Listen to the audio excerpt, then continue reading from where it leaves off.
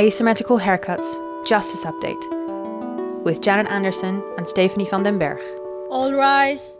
Hi. Hi. It's a bit late, I know, but Happy New Year. Yeah, to you too.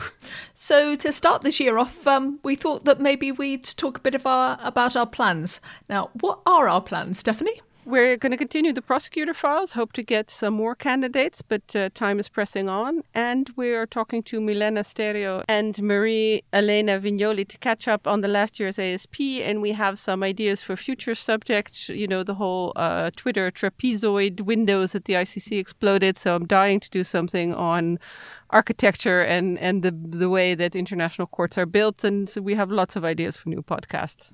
And we've got some other plans beyond the subjects for the podcasts. We're not exactly sure what's going to happen, but we've got some other people who want us to help them make some podcasts. And that gave us the idea that maybe there's some other people in this field of podcast making who'd like to do something in the field of, I don't know, international criminal law, humanitarian law, transitional justice, international law, accountability, you know, all of those big things that we cover. Maybe we can offer our services. Maybe we can even talk about creating some kind of space. We're going to tell you a bit more about that later. But first, we thought we'd show you our commitment to supporting others by featuring two of the most interesting justice-related podcasts we have seen around. Maybe you already know them, and this will be your chance to meet their makers, or maybe you don't, and this could be an intro to them for you. And the first one up is this. Welcome to Justice Visions, the podcast about everything that is new in the domain of transitional justice. And here's some of the team behind the Justice Visions podcast. So I'm Tina de Stroper, and I'm an associate professor of transitional justice and human rights at Ghent University. And I'm also coordinating the Justice Visions research project, which is a project on victims and victim participation in a very broad sense in the broad domain of transitional justice. I'm Brigitte Herremans. I'm part of the Justice Visions team, and I'm doing research on Syria and especially the link between arts and justice. And you have, as part of this project, Justice Visions, a podcast. What's that? So very early on in the project, when we started doing the research, we immediately felt that there are just so many interesting voices out there, and we were doing interviews with them as part of the research. But then we felt we also really wanted to do something more with that, so that the interviews don't just stay in our own archives of research data in a way, but we really wanted to start talking to people and also somehow make those interviews public. And to us, it was just really important to have a conversation, not just in a way with the usual suspects and the people that we would normally always, see at conferences and talk to at conferences, but also to have this be a very broad conversation with practitioners as well as scholars, with North-based as well as South-based people. And so that's really what we try to do with the podcast, is to have this be an ongoing conversation about where we are also in our thinking. We didn't want to have something, at the end of the project to say, this is all the great stuff that we've done and now listen to this, but really to have this be an ongoing conversation with practitioners and just to share our insights, to share our struggles. And that's working quite well, actually. The conversations have been really interesting as part of this ongoing process. So, as you can hear, this is out of a research project. It's about transitional justice, the concepts, but also the messy reality on the ground. And they really look at broad transitional justice approaches, and then they focus in detail on specific countries and cases. I listened to their podcast on Cambodia, which had a great interview with a woman called Sampwas, who's worked at the very renowned Documentation Centre for Cambodia and with the victims unit of the ECCC, special court that's been dealing with what happened in and under the Khmer Rouge. In this clip, her co-presenter Sangeeta Yongandran, who's also working in Ghent on victims' participation in transitional justice processes in Cambodia, she gets to ask the question. Actually really interesting, Sampo, and you're really taking me back. You were involved in so much of case one, including, registering the victims, following them to attend the trial. What for you would you say was like the most memorable thing for you from case one? In my memory, the workload is very, very heavy. I remember that I was so tired, and then my parents didn't see me much at home because I have to spend a lot of time in the province because we have to outreach to many victims who would not be able to come to Phnom Penh to log their complaint directly in victim unit, or the NGO cannot reach them. So we create the civil party like forums and also meeting, and also we go directly to the place that a lot of people would like to log complaint. Remember once the last time before the case 2 deadline, I was in Siem Reap province, and one of the lady, she forget to put her shoe on and jump on the motor taxi from her house to the hotel that I and my college was working right there to help them assist filling the form. And she told me that it was so emotional, and then she lost all the family member, husband, and all the children, and now she's so lonely, living alone. And at the time that she filed a complaint, from the beginning to the end, she cried emotionally. And at that time, I could not even hold my tear, It was so hard working with the victim, but I'm so happy so that I can help them. So this is real practitioner to practitioner speaking about their lived experience on the ground, about the nitty-gritty of the justice process, people's feelings, reactions. It's really insightful, and it gives you a sense of the community, the issues, and the realities of what international justice does on the ground. And they've also had experts in to explain issues. It's really kind of warm, welcoming, very inclusive, not too academic. And we asked Tina and Brigitte a lot of different things about their podcasts. Maybe one day we'll manage to do a Patreon and let you hear all of these background interviews, the long versions of things that we do. But for now, here's just part of what they had to say. We asked them whether it's difficult to make a podcast, and if somebody asked them that, what would they say? It's definitely been a bigger time investment than we had foreseen. As you asymmetrical haircuts as well, you make it sound so natural and you make it sound so easy, but behind that one episode, of course, is a ton of work, selecting your interviewees, talking to them, knowing who is the expert in the field.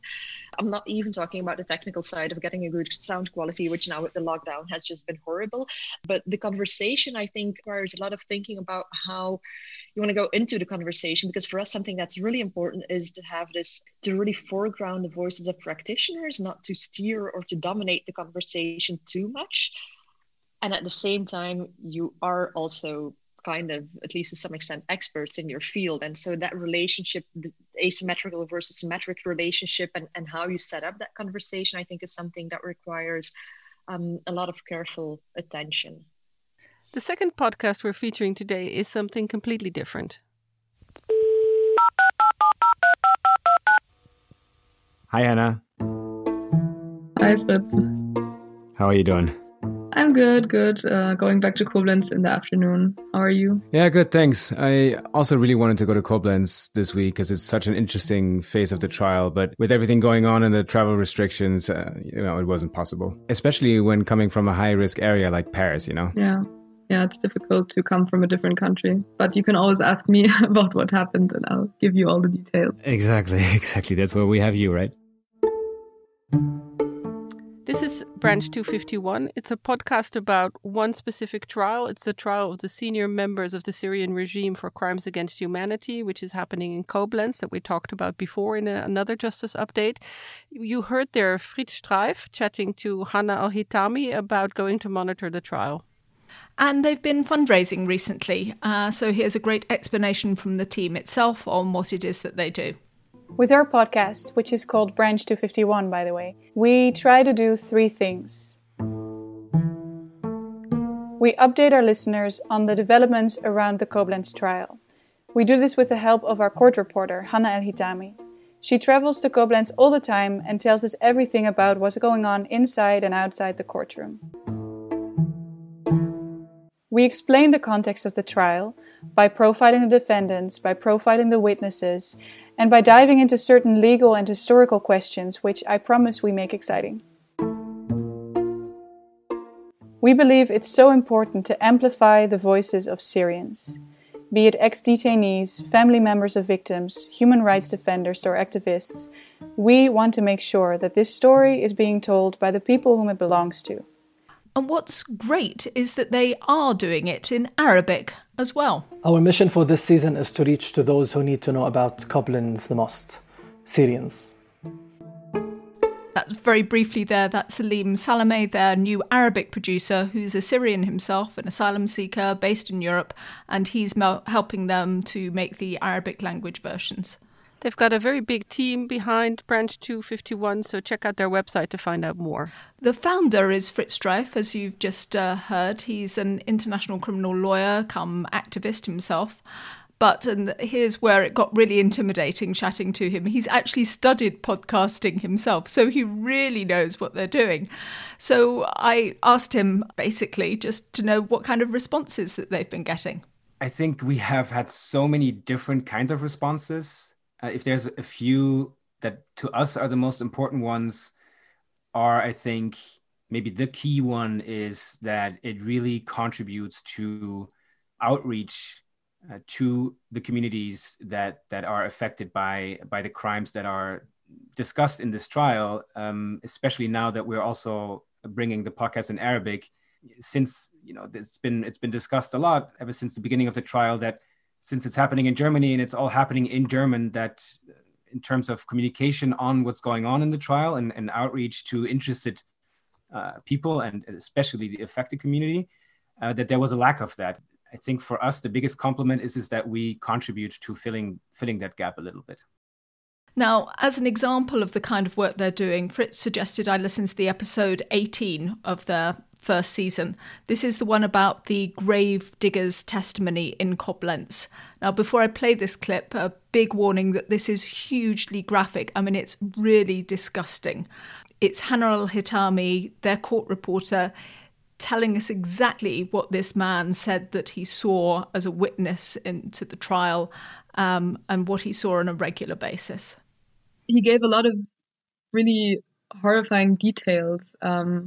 He talked a lot about the smell. He said that he could distinguish the bodies from Sednaya from the bodies from the military hospitals by their smell, because the bodies from Sednaya had allegedly been executed the same night and had to be buried the day after. So they did not have a smell. And these bodies he approached and he took a closer look at them. He said that he saw the marks on their necks where they had been hung, and he saw that they sometimes had bruises and their fingernails sometimes were pulled out. Some had marks of electric shocks. However, the other bodies from the Secret Service branches, he tried to keep away from them because they smelled so bad and it was almost impossible to get away from that smell of decay. So he said that it really stayed in his nose even after he went back home. And the first time he had been at the mass burials, he could not eat or drink for days because he was so disturbed by this, what he saw and what he smelled. Another description that really stayed in my mind was he described how this whole burial took place. So he said the trucks arrived, they opened the door, and first a stream of blood and maggots came out, and then his colleagues had to go into those trucks and push out those bodies. They were thrown into the ditches. The ditches were 100 meters long and 6 meters deep. And whenever they finished filling a part of that very long ditch, they covered that part, and then the next truck could arrive. Also in that episode, they discuss what's known about the witness, how the evidence fits with the other evidence already heard by the court, how it might show or might not show, whether this is related to crimes against humanity or even related to command responsibility. So it also really deals with that technical stuff of international criminal justice, as well as just telling you what's happened in court. Now, ask Fritz whether they do exactly the same thing now in Arabic. We started with the English series, and made a whole season really of 18 episodes in English. And at the same time, we really from the beginning wanted to bring the podcast in Arabic as well. because from the beginning we thought that this is absolutely necessary. If you tell the story of the Koblenz trial in a podcast, then it should also at least be also told in Arabic. We just didn't have the bandwidth and the capacity to really get it going during the first season. We had one episode in Arabic in the middle of the first season, which was great, and we saw there the amount of listens to that single Arabic episode was, relatively speaking, so much more had so much more impact than any of the English episodes that we had broadcast until that date.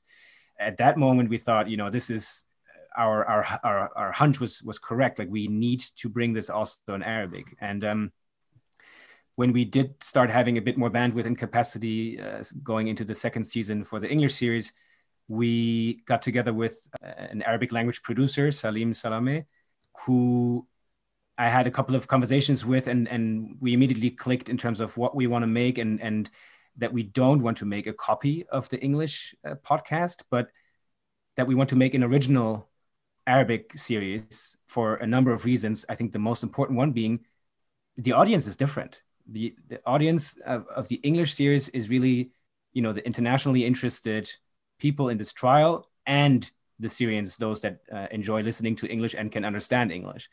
But for the Arabic, really the audience is the affected community of this trial, which is Syrians inside of Syria and outside of Syria in the diaspora, plus people in the region around Syria that are interested to know what's going on regarding a trial on crimes committed in their neighboring country.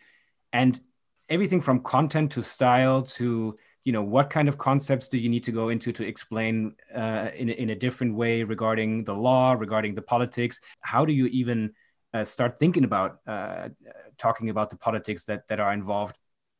Me, for example, I don't claim to at all have any fundamental insight into the complexities of those politics. And that's where our producer Salim and our new co-hosts for this Arabic series and for the second season in English, Noor Hamadeh and Asad Khattab, came in, and why we wanted them to come in to really shape the content and the style and the approach of that Arabic series from their perspective.